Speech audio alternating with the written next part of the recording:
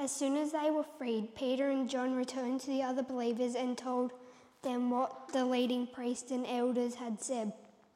When they heard the report, all the believers lifted their voices together in prayer to God. O Steve, whatever the word is, Lord, creator of heaven and earth, the sea and everything in them, you spoke long ago by the Holy Spirit through our ancestors David, your servant, saying, why were the nations so angry? Why did they waste their time with faulty plans? The kings of the earth prepared for battle.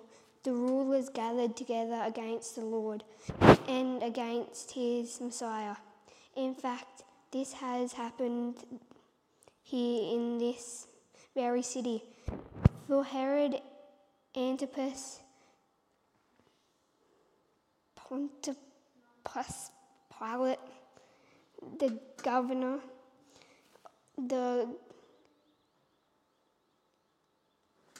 Gentiles, and the people of Israel were all united against Jesus, your holy servant, whom you anointed, but everything they did was determined beforehand according to your will. And now, O Lord, hear their threats and give us, your servants, great boldness in preaching your word. Stretch out your hand with healing power. May miracles, signs, and wonders be done through the name of your holy servant Jesus. After this prayer, the meeting place shook, and they were all filled with the Holy Spirit. Then they preached the word of God with boldness.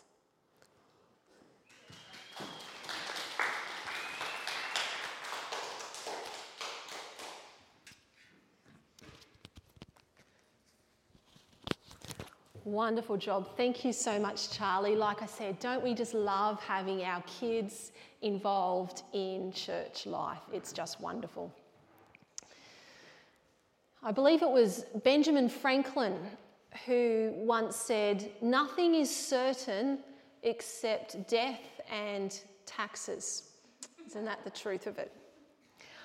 But I think you could add another long list of other certainties to that statement, including the assurance that at some point in your life, you are going to face a disaster or a crisis of some sort. Would you agree? It might be a crisis of health, of family, finance, maybe a natural disaster, a crisis of in a relationship, or perhaps even death of someone significant and untimely. You know, we can all be cruising along just beautifully in life, can't we? And then wham, a huge, big, unexpected thing happens. Suddenly life that had been predictable is not so certain, is it? Things that you thought were in your control, you realise they're not. Where you thought you'd been competent and courageous, now you're just floundering and uncertain. And the thing with crises is they'll often present a challenge to our faith in some way, don't they?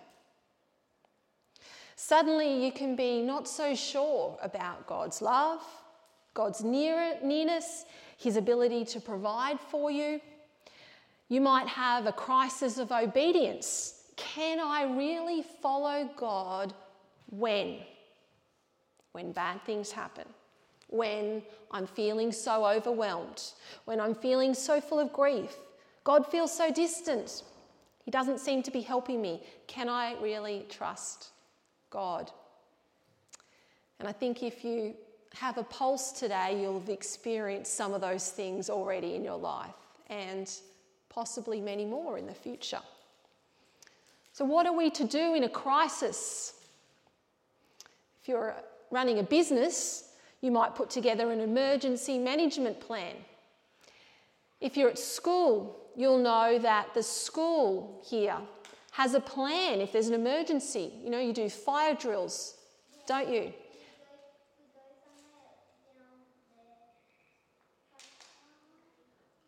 That's right. What happens? A bell rings, does it? A really long one. Yep, long bell, and you have to exit the classroom and you have to go somewhere. So you have an emergency plan and you practice for it, don't you? In case there was an emergency, there's a plan in place so you know exactly what to do. A crisis, you know, you need to plan for a crisis because in a crisis, it can affect your physical body in pretty significant ways, meaning that you might not know exactly what to do in a crisis unless you've already decided what to do before the crisis comes. So did you know that when you're in some sort of crisis or emergency or some sort of very, very stressful situation, you can have difficulty thinking, difficulty remembering information. Perhaps you've experienced that. You can suddenly be overwhelmed with uncertainty and fear and anxiety and helplessness and hopelessness. Maybe you might get angry, you might be in denial, you might panic even. Your brain in a crisis, do you know what it does? It tells your body to produce this thing called adrenaline and cortisol, and so your heart beats fast and your breathing becomes rapid and your blood pressure increases. And I probably should have our registered nurse up here explaining all of these things. But your body gets on high alert. And there's a flight or fight response. You know, if the crisis is ongoing and long term, you might have trouble sleeping, you might have hormonal imbalances, fatigue, your immune system might become a bit faulty, there might be inflammation in your body, you might have digestive issues, increased physical pain. It's quite comprehensive, isn't it, what happens to us in a crisis? As a person, what do you do when a crisis comes? As a follower of Jesus, here's the challenge for us. Do we handle a crisis differently to everyone else? Because we should, shouldn't we? But perhaps we often don't. In a crisis, you're not going to be thinking straight, and you need a simple, straightforward way of coping that you've thought out beforehand. And so today what I want us to think about is having a faith emergency management plan for times of crisis. The same way that you might have an emergency fire drill plan, hey, as people, let's have an emergency management plan for our faith and our life when crisis comes. And you need one of these because in a crisis, as I've said, you're not going to think straight. We default to faulty thinking and we start to believe lies about God or lies about ourselves. We make unwise choices, we get fearful, we might get offended. And I think as I look around, I see that Christians often use exactly the same coping mechanisms as unbelievers in a crisis. But I'm telling you, God gives you a whole different way of coping when things get hard and difficult. So we're going to actually look at Acts chapter 4, as Charlie read for us, verse 23 to 31, and we're going to see what the disciples do when they're faced with a crisis. So as you'll know, Peter and John, they've been imprisoned, haven't they? They were preaching Jesus, and they were preaching that Jesus rose from the dead. And the leaders didn't like it, and so they forbid them from speaking Jesus, they threaten them, and then they send them away. Now this presents a bit of a problem for the disciples because the last person that offended the religious hierarchy got himself beaten beyond recognition and crucified. And that doesn't sound real appealing, does it? And this is the beginning of significant persecution and trial for the new church. What are they going to do? What will this mean for their mission? It's a bit of a problem. It's a bit of a crisis at hand. Now, I know what we might do. We'd probably freak out. But God, I thought, when I gave my life to you, it's all going to be simple and straightforward. But here now, there's a problem. I'm suffering. Or maybe, God, you've given us this calling, but it's not working.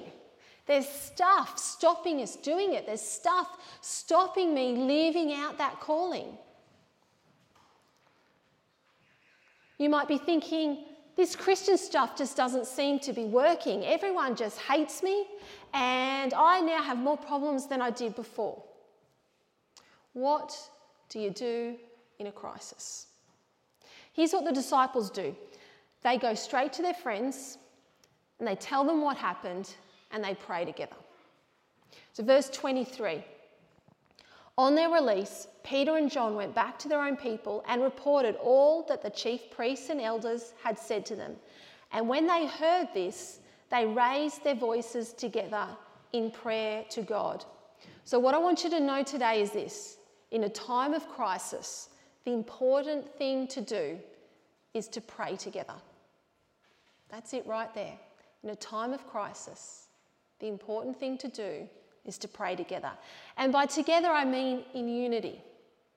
They had the same prayer, the same heart, the same desire. They were all in agreement. They were praying in unity. And more than that, they were praying together, physically, in the same room, in the same place, with one another. So when you are facing a crisis, get together with one another, with your church, with your group, with your Christian friends, and pray. In times of crisis, church, we need one another. Peter and John went to their people, to their group, to their buddies for encouragement and support. And it makes a huge difference in a crisis knowing that other people have got your back. Other people are interested. There are people who know you and get you and care for you. The worst thing you can do in a crisis is to pull away from other people and isolate yourself. But that's the thing that we so often do. Without others to share our burdens, you easily become overwhelmed and you stop thinking straight. Without others to share your burdens, it's so easy to maybe act in disobedience to God's plans, or even worse, to make some rash and very tragic decisions. When your strength is failing, you need the strength of other people. You need the strength of the church to remind you that you're not alone, that others will help you through this crisis, and that your people, your church, they'll be praying for you, they'll be believing for you, they'll be exercising faith on your behalf, even if you are finding faith difficult in that circumstance. When I struggle with some sort of situation, I experience a lot of those physical symptoms that I read out before. And in that experience, and maybe you can relate, it's hard to have a clear head. Okay? It's hard to have a clear heart in those crisis situations. And so it's hard to pray those big and bold, faith-filled prayers. And what a relief it is to know that other Christians can exercise faith on my behalf in that moment. That I can kind of come under the faith umbrella of other people. That's why I love being part of the church. Because when my faith fails, someone else is there. And I can come under their faith. And they'll pray for me. They'll pray with me together. What is it that the believers are praying for here in this verse? Are they asking for blessing? They're asking for favour. They're asking for protection from their enemies. Are they asking for peace? Are they asking to be safe and secure? They're asking for comfort and certainty. Are they, rebuking the enemy and casting out the demonic? Are they doing any of those things? Let's read. Sovereign Lord, they said, you made the heavens and the earth and the sea and everything in them. You spoke by the Holy Spirit through the mouth of your servant, our father David. Why do the nations rage and the peoples plot in vain? The kings of the earth rise up and the rulers band together against the Lord and against his anointed one. Indeed, Herod and Pontius Pilate met together with the Gentiles and the people of Israel in this city to conspire against your holy servant Jesus, whom you anointed. They did what your power and will had decided beforehand what should happen. Do you know what they're doing? They're declaring and reminding themselves that God's sovereign, that he's in control, that he's all-powerful, that he has a plan, and that even though there is a threat or a crisis at hand, they're reminding themselves that God is both competent and God is capable. He is more than able to deal with those threats and still carry out his plan for the world. Here's the thing, when the enemy or when evil looks so powerful and looks like it's winning, we can feel weak and helpless, isn't it?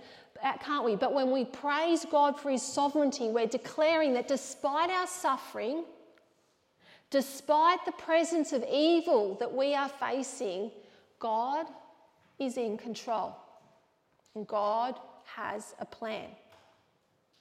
And so when you get this revelation of the sovereignty of God, you're going to realize that that crisis doesn't have the final word, does it?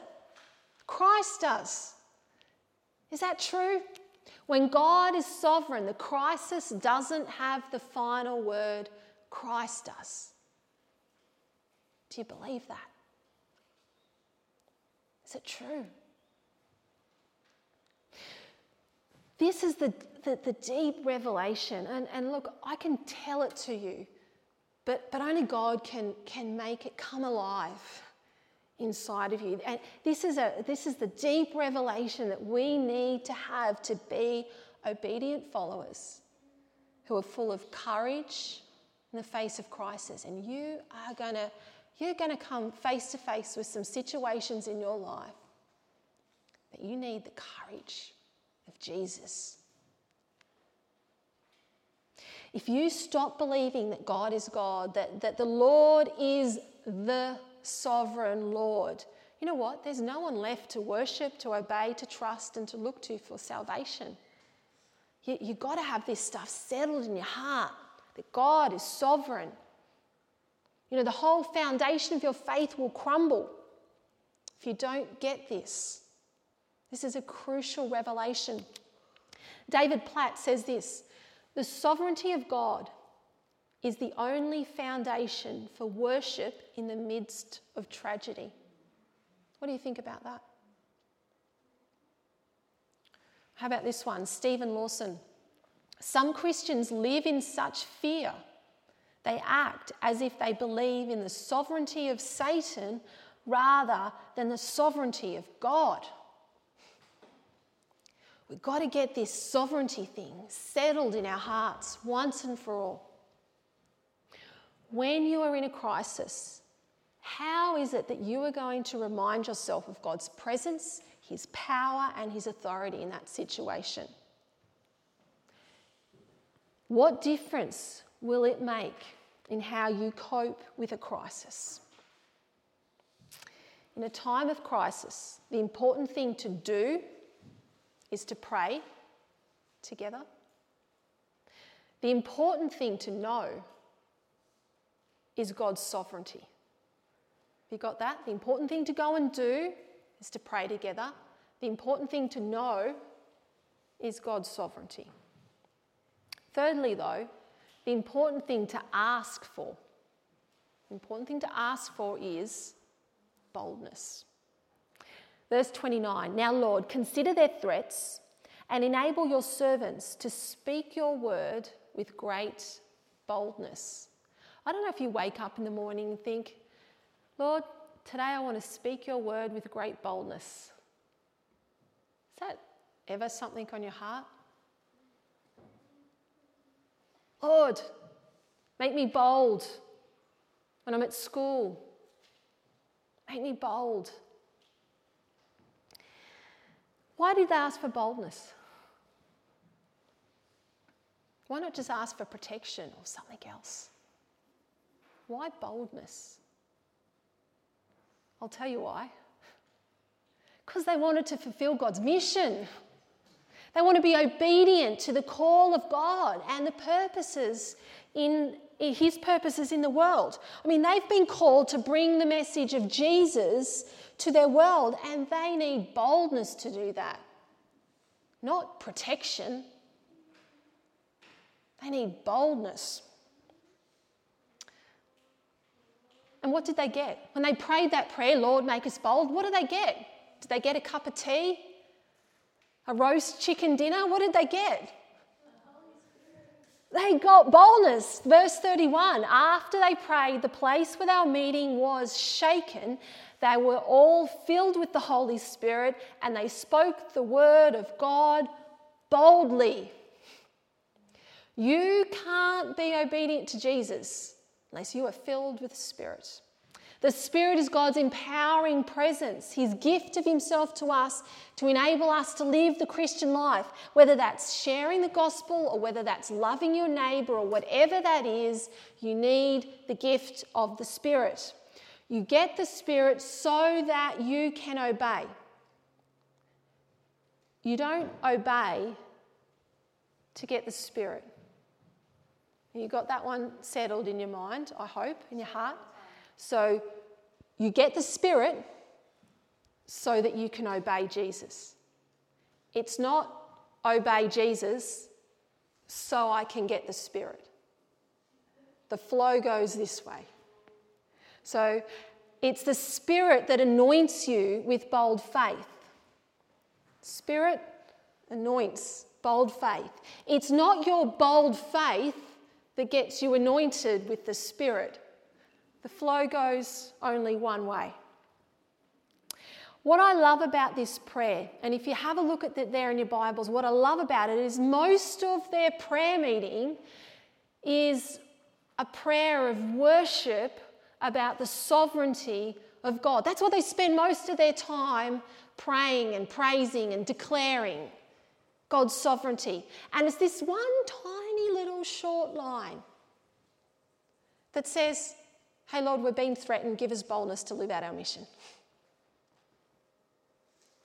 Boldness, it's really about courage and confidence despite difficulty and hardship. Boldness is not denying the difficulty. You don't have to somehow pretend that the difficulty is not there. You don't have to pretend that the problem is not a problem or the struggle is not a struggle. Boldness is about having the cheerful courage to persevere anyway. It's this free and fearless confidence. Don't you want that? A free and fearless confidence? A cheerful courage? Doesn't that sound good? When we face a crisis, whether it's opposition to the gospel or any other crisis that comes in your life, we need boldness. We need boldness that comes as a gift from God. So, in a time of crisis, the important thing to do is to pray together. The important thing to know is God's sovereignty. The important thing to ask for is boldness. Finally, in a time of crisis, the important thing to believe for is a sign. Verse 30, stretch out your hands to heal and perform signs and wonders through the name of your holy servant Jesus. The disciples know that for the message of the gospel to be heard and received, especially in the context of hostility and opposition, they knew that God needs to be experienced by people, doesn't he? God needs to be encountered.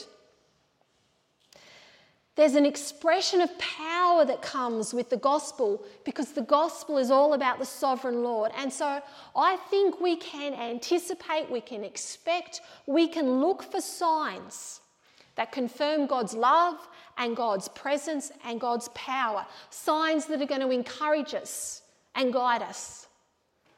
Do you agree? I think it's helpful though to remember that signs are like signposts. They point us to God, but they're not the sum total of God. They're not God. They point us to God, but they're not God. I want you to think of it like this. Imagine you're travelling along a highway.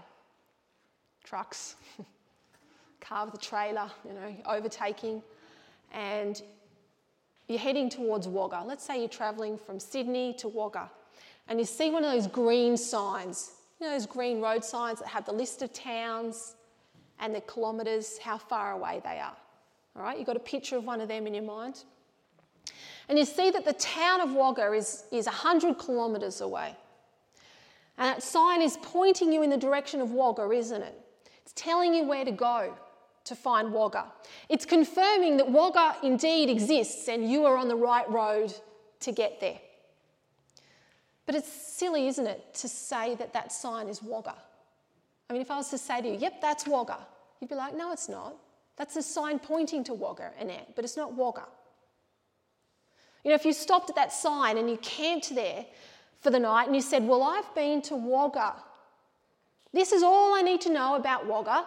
This is the full experience of Wagga. It's ridiculous, isn't it?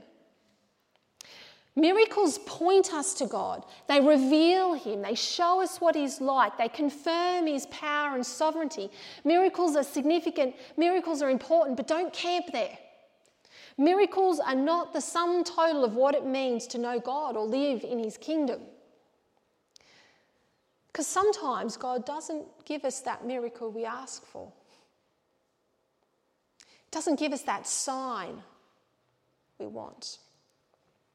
The miracle, the wonder, it might not actually eventuate when we want it to eventuate. Sometimes God, he's silent. And he does seem distant to us at times. You'll hear people talk about the great dark night of the soul and things, that in a season of crisis, we can desperately want God to stretch out his hand and prove that he's there, but sometimes that sign is not forthcoming. It's a bit like a trip I did recently. I was travelling on some of the crazy windy back roads between here and Orange. I know some of us travel those roads frequently, so maybe they don't seem so crazy to you, but there's potholes everywhere. Half the time I didn't have a clue where I was. And I was just unfamiliar with the road and the turns, okay? And my phone GPS stopped working. And there was the occasional one of those green signs, but it just really wasn't enough. They never seemed to say the right towns on it. Like I'm looking for it to say Temora or Coolaman. But there was not one single sign as I'm travelling from Orange to here that said Coolaman until I was, well and truly over the other side of Temora. So the signs I needed, they just weren't there. And I kind of had to drive by what I sort of knew in faith to get me home, kind of trusting that eventually I'd end up in the right place. Okay, this locality, I'm pretty sure that's somewhere near where I need to go. I'll just head in that direction. And so when I say in a crisis, look to God for a sign, be aware that the sign might not be what you wish it would be, and it might not be where you would wish it to be. So don't let a lack of a miracle cause an even greater faith crisis in you. However, that said, in a time of crisis, we can and should look to God for a sign. When we are being a witness to unbelievers in a hostile culture, you can ask for a sign. When we are being obedient to God's word, you can ask for a sign. We can believe that God will confirm his word. I recently had a friend, unbeliever, who her father had a need. And it's quite a significant need, and they'd been waiting for about 2 years to have this need met. It's becoming quite problematic and quite dangerous, actually, for the father. It was a life-threatening sort of need. And so I said to my friend, I said, well, I'll pray that he gets his need met soon. And you know what? Within 2 weeks, that need was met. And when she told me, she sent me a message, and her message started with, well, it seems small miracles do happen. And I thought, oh man, that's great. Thank you, Lord. You know, you've confirmed your presence and your power in this situation with a sign. And so really the best sign that I think, though, we can receive in a crisis is a fresh filling of the Holy Spirit. Don't you think? In a crisis, that's the best sign. God's presence filling you freshly. And that's what happened to the disciples. Have a look at verse 31. After they prayed, the place where they were meeting was shaken. That'd get your attention, wouldn't it? We might be enacting emergency plans and exiting the building. Not sure it's Holy Spirit or earthquake. Now, after they prayed, the place where they were meeting was shaken, and they were filled with the Holy Spirit, and they spoke the word of God boldly. Now, notice, they've already received the Holy Spirit, haven't they? We had the whole Pentecost episode, didn't we? But there was a new need at hand. There was a fresh need at hand. And so there was a fresh need for a fresh filling of the Holy Spirit. Maybe you've experienced something similar. And there have certainly been times when I've experienced God's presence in a physically noticeable way. Not so much the building shaking, but kind of me as the temple ends up shaking quite a bit. You know, when we are filled with when we experience the Holy Spirit, this fullness, we're filled with a new spiritual vitality. And there's a new excitement there for God, isn't there? There's a new excitement for the mission. And you'll notice that you get just this free and fearless confidence. There's a courage there. And things that seemed to be a problem before, suddenly you're just like, nah, I'm all over this. Let's do it. Because you're filled with the freshness of the Holy Spirit. In a time of crisis, what do we need to do? We need to pray together. In a time of crisis, what do we need to know? God's sovereignty. In a time of crisis, what do we need to ask for? Boldness. And in a time of crisis, what do we need to believe for? A sign. So, where does that leave us? What are you going to do when a crisis comes? I want to challenge you. Will you make a plan to be ready for that crisis, for that faith emergency? Will you make a plan? Will you make like an Acts 4:24 plan? Do that. Do that. Make an Acts 4:24 plan. And even now, as you're sitting there, you know, you might like to just think or jot down in your phone, or if you're making notes, jot down a few quick notes for your faith emergency plan. Acts 4:24 plan. Who are the people that you're going to go to and pray together with when a crisis comes? Who are your people? Who are you going to reach out to? Who are you going to go and visit? And it might be as simple as, I'm getting along to Tuesday small group because I know them are people. I know they like to pray. And I know when we're there, well, the room doesn't quite shake, but it gets close sometimes. Who are you going to go to? How are you going to remind yourself of God's sovereignty? That's the next bit. How? Are there some scriptures that you could use? Write them down. Have them ready. Don't try and find them when there's a crisis. Have them written down ready. The ones you're going to go to. Maybe there are some quotes from Christian authors that just encourage you. Maybe there's a sermon podcast that you know just talks about God's sovereignty and power.